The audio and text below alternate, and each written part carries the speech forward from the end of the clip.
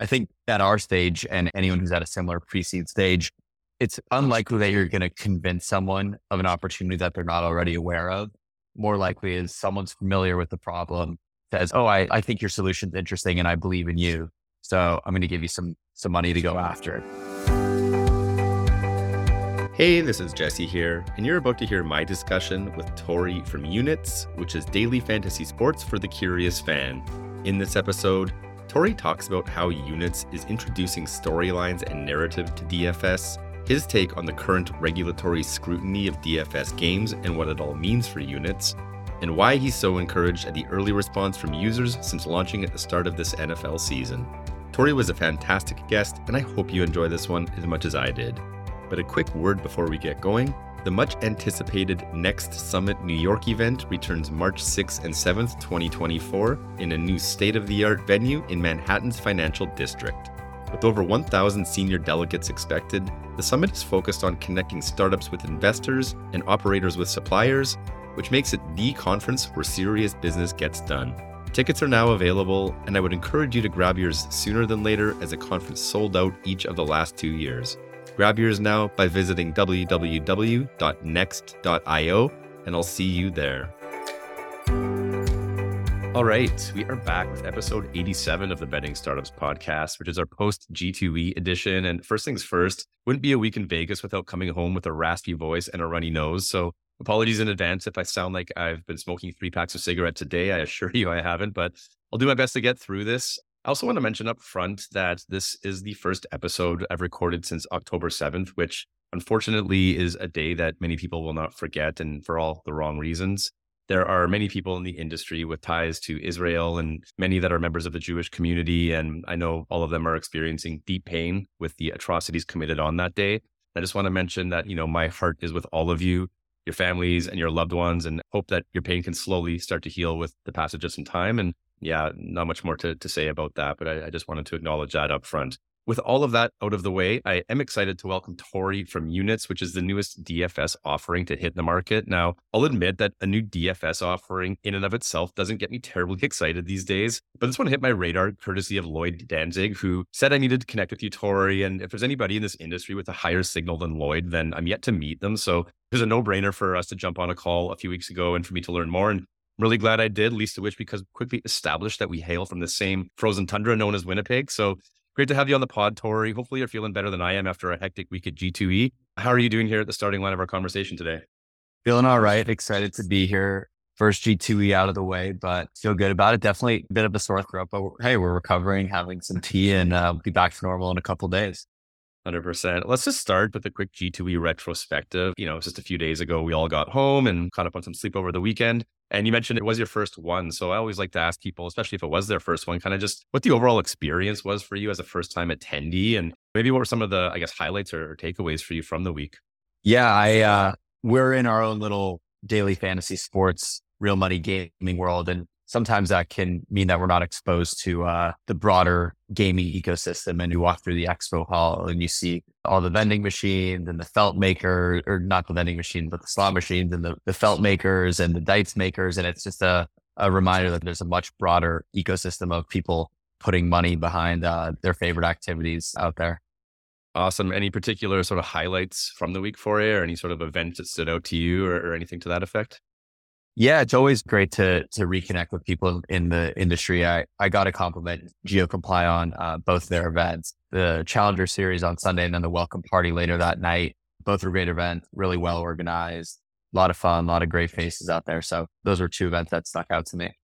Yeah, I'll +1 that. Both of those were awesome. Somehow I missed you at both of those, Torey, but nevertheless, those were fantastic. I was at the one this past May as well in New York, and this was a really strong, I think, evolution from the May event. And I understand GeoComply had plans to run it back again next May in New York. So looking forward to seeing what the next one brings. But yeah, definitely a highlight for my week as well. And frankly, it was one of the reasons I came into Vegas as early as I did was to be able to attend that. So it was definitely worthwhile.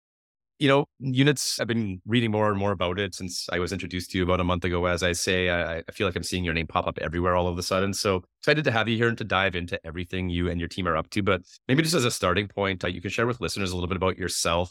Tell us a bit about your background, maybe some of the stops along the way up until founding Units.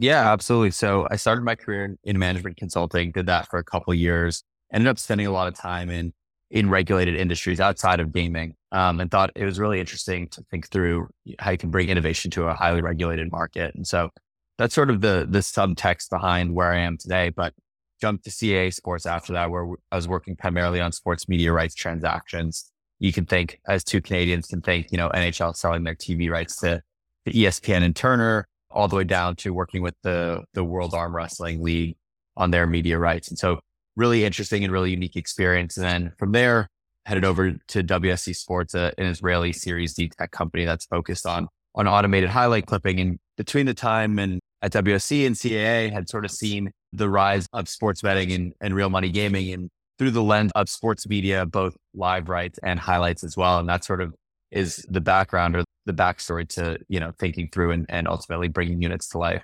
Well, let's dive into that a little bit more in terms of the unit's origin story. Can you just talk a little bit more about, I guess, like what you were seeing in the landscape then? And I guess, what was sort of the impetus for you to sort of jump off the career ladder, if you will, and over to starting your own thing? And again, like what was it specifically about the opportunity you saw that sort of prompted that leap for you? Yeah, I grew up around entrepreneurship. Family on both sides had retail shops and definitely always had the itch to start something on my own. And I think you can't predict when that's going to happen necessarily. You have kicked around ideas over the years, as a college student, had a bunch of ideas and tested them out and never really took off, and wanted to get a bit of professional experience under my belt before jumping into something of my own, founding a company of my own. And I thought got great experience between consulting and being in sports for 4 years. And it just felt like the right time and the right opportunity.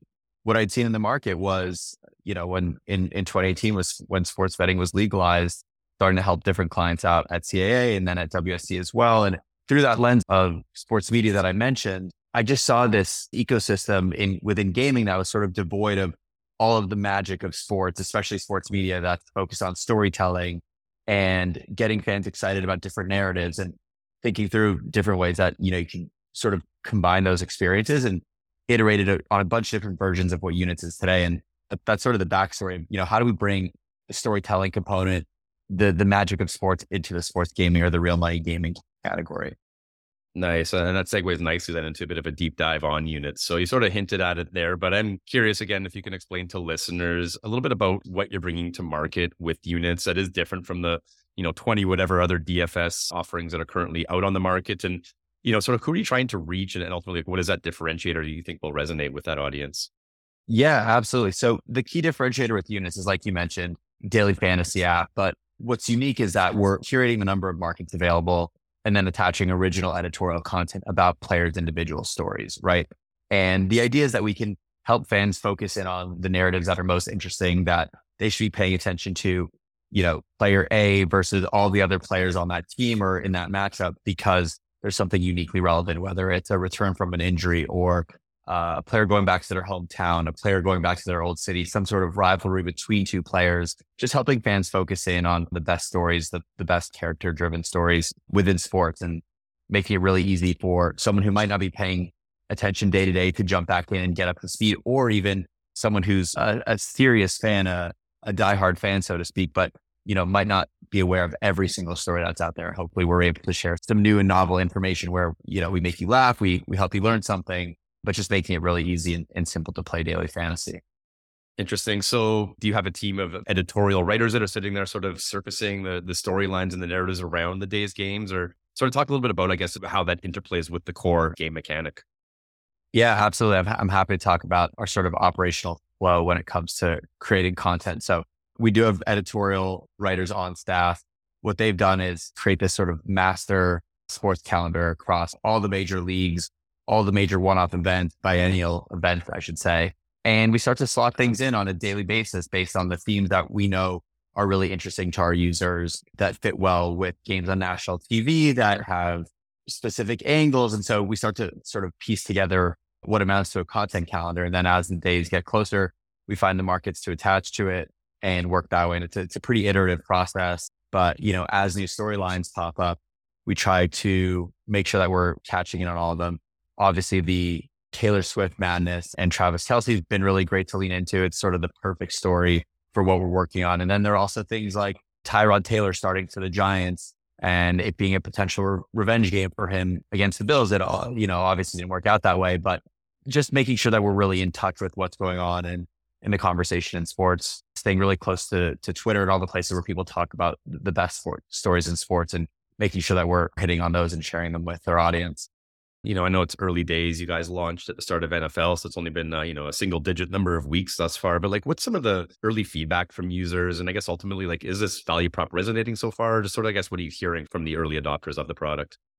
Yeah, so far, the feedback's been really, really positive. Users had some great feedback on the way that we were framing up stories and how we were, including statistics and other sort of hard information in addition to sort of the more anecdotal side, or the part where we're talking about a player's personal narrative. So we iterated on that and haven't heard much in the way of negative feedback, mostly almost exclusively positive feedback on the way that we're writing our stories since then. But really the proof is in the pudding, right? And we are doing only organic, no paid acquisition of any sort. And the product spread really nicely. And not only that, we've found this sort of core audience of users that are coming back day after day, not placing entries for large sums, but the fact that we have someone who's coming back once a day, placing an entry once a day, reading the stories and reading not only the stories of the sports they started on, but also expanding to new sports, is really a positive indicator for where we're headed. That we can bring someone in because they want to read stories about the NFL, and then we could show them a story about Champions League and get them excited about that as well. There's really evidence to what we're doing, that we can bring a little bit of narrative to a daily fantasy product and get fans excited about what's on the sports schedule. Yeah, nice. And you just sort of alluded to it, I guess, with some of the organic acquisition you've seen so far. But I guess sort of bigger picture and maybe longer term, like just generally, how are you thinking about user acquisition at scale? And I mean, look, as I talk about with every B2C company on the podcast, it's notoriously difficult and expensive to acquire. So again, early days, but just sort of how are you thinking about it right now? What's your sort of mental model around user acquisition? Yeah, one of the really nice thing that we're excited about on the user acquisition front is the fact that we are creating this original content every single day. I think once we continue to prove to fans, and we proved it on a small scale, that our content resonates and that people enjoy reading it day after day. But once we do that on a much broader scale, then we'll actually have the ability for fans and users to come back on their own. They're not necessarily going to come back for what I would call a logistical reason, which is we sent them an offer, a promotion, they happen to have money in their account. They're actually coming back for the novelty that Units offers, which is this original content. And that it speaks more to the retention side of things, but I also think it applies to the acquisition side as well, where we've reliably proven that we tell fantastic stories across the wide world of sports, and eventually we'll become known for that. And that'll help lower our acquisition costs over time and support retention as well. Nice. And then I guess just zooming out a little bit, I mean, you, as I said at the outset, are a new entrant in the DFS space, and you're sort of entering the space at a pretty interesting time with a little bit of, I guess, what I'll call drama in the space right now. And, it's shining a bit of a light on DFS from a regulatory perspective. So I do want to ask about that, but maybe just before I do, Torey, can you just quickly sort of frame up what you see as being the dynamic that's playing out right now? And for anybody listening that might not be familiar with kind of what's happening on that side, can you just quickly break it down for context? Yeah, what I've seen is a game format that's become really popular really quickly among fans because it's simple, it's reliable, it's easy to play. And that's all people want, is something that's easy, fun, reliable. That's part of our mission here at Units, is to create something that makes it easy for the everyday sports fan who's not used to competitive entertainment or real money gaming to partake in the ecosystem, right? There are conservatively 50 million sports fans in the US, and the number of monthly actives across the existing ways to put money behind sports is actually quite small relative to the total number of sports fans. So that's sort of the backdrop for what's going on in the daily fantasy space, or the daily fantasy 2.0 space, if you want to call it that. There's been some regulatory pressure as well from states recently, and happy to offer some perspective on that. Yeah, I was going to ask, thank you for that, by the way. I was going to ask sort of, how do you sort of think about what this means for Units potentially? And I guess, as you're sitting there with your growth ambitions, I mean, how do you sort of think about that from a risk perspective, right? If some states are indeed looking to clamp down on this model or regulate it, what does that mean for you as you're looking to get out there and really grow the brand and the product across multiple states? I don't think it changes it a ton for us, honestly. We weren't in New York. We weren't intending on being in New York. Obviously, the news of Florida, I think, took some people by surprise. But again, these are going to be ongoing conversations for quite some time. And so I'm excited about the opportunity still. There's a huge market sitting out there. There's room for additional players and additional large scale outcomes. And I view the game format that we're using as sort of a stopping point along the way of proving this behavior that what fans want is to read stories about their favorite players and then partake in a real money game, whether it's our format, a different format down the road or something else, I think is less important than proving out this core user behavior. Let's shift and talk a little bit about just the fundraising side of all of this. And I know you raised a pre-seed round earlier this year, shortly after you started Units. Can you just tell us a bit about, I guess, your experience on that roadshow and sort of with a new concept and particularly, with the constrained capital markets? Like, what was that journey like for you? What was that experience like for you? And ultimately, you secured the bag at the end of the day, but just give us a bit of a sense into sort of what that journey looked like. It's definitely a different time than what was happening in 2021, 2022. And in some ways, I like the joke that I wish I started the company a little bit earlier, just because the capital markets were a little bit different. But it was an interesting experience. It was my first time raising capital, learned a lot, learned about the importance of, being able to share your mission and your vision, and especially how the capital is going to help you reach your milestones. I think those are the three most important things in raising money. And once we had those nailed down, I think it's mostly just about getting enough reps up, meeting enough people, that you find someone who's aligned with your mission and the vision and the opportunity that you're going after. I think at our stage and anyone who's at a similar pre-seed stage, it's unlikely that you're going to convince someone of an opportunity that they're not already aware of. More likely is someone's familiar with the problem, says, oh, I think your solution's interesting and I believe in you. So I'm going to give you some money to go after it. But by and large, you're not going to convince someone of this new problem that exists and also get them to jump in at the same time. I think just given the early stage of the business. Yeah, I actually just had the Q3 investor vibe check episode, I call it. And one of the panelists on there, might have even been Lloyd, actually sort of commented exactly to your point, Torey, which is at the earliest possible stage, right? Investors are more betting on the jockey than betting on the horse, and recognizing that, very much the bet being made is on the person, and recognizing that, especially at that early stage, it's very likely that the product or the model or, the go-to-market strategy will change and evolve. So really it is that entrepreneur that they're making the bet on, and that entrepreneur's ability to adapt and sort of respond to the market feedback and make the necessary changes. So yeah, that really resonates. And I guess I'm curious too, of that pre-seed round, it's gotten you to where you're at now and all eyes are on NFL season, but are you guys looking ahead at another capital raise, or what's your sort of thinking right now, I guess, just to continue to fuel the ambitions of the company? Yeah, so far, we've been in a good spot on the capital front. I think we'll attempt to raise some more capital in the near future. Now that we're coming up on 2 months of being live with real money gaming, we'll have some great data to show. I think it really changes the positioning of the story where we'll be able to say, hey, not only do we have this theory about how the real money gaming landscape should look, there's evidence that people also agree with us. Another thing, just on the fundraising side of it, and maybe more broadly, like investor relations, right? You actually shared a recent investor update with me that you sent out to your stakeholders. And it really struck me, reading that, how important it is for founders to be in regular communication with their key stakeholders. And, I think you're a great example of somebody that seems to be doing that exceptionally well so far. I'm just curious, like, how are you thinking about this? And maybe why are you going to such great lengths and really over-indexing on sending these regular updates and really keeping the key people around you informed about not only the wins, but also the challenges of your business? Yeah, it's a great question. It's something that I personally enjoy doing. People have reached out to me and said, these are some of the best investor updates that I get. And for me, it serves two purposes. One is a little bit selfish and an accountability tool. I send it to some people that are relatively high up in a variety of industries, and they may or may not be reading it, but just the thought of knowing that I'm sending it to them and need to hit the goals that I set out for the company every month, make sure that I hit those goals. And then the other reason that we do it is just sort of like the squeaky wheel gets the grease.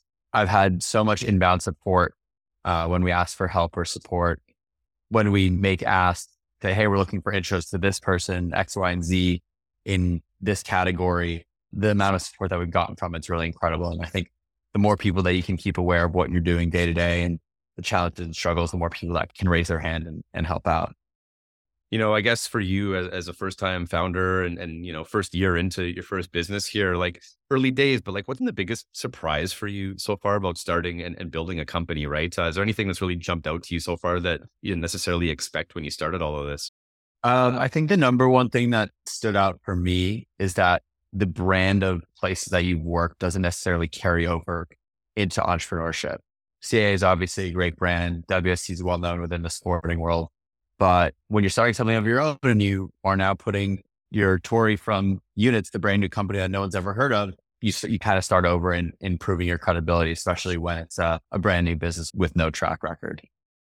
And, we've just finished up week 6 of the NFL season. So a lot of the regular season is still to play. But if you can sort of fast forward to the end of the season, Torey, and think about that moment, and when you look back on the NFL season, what would a successful first NFL season look like for Units?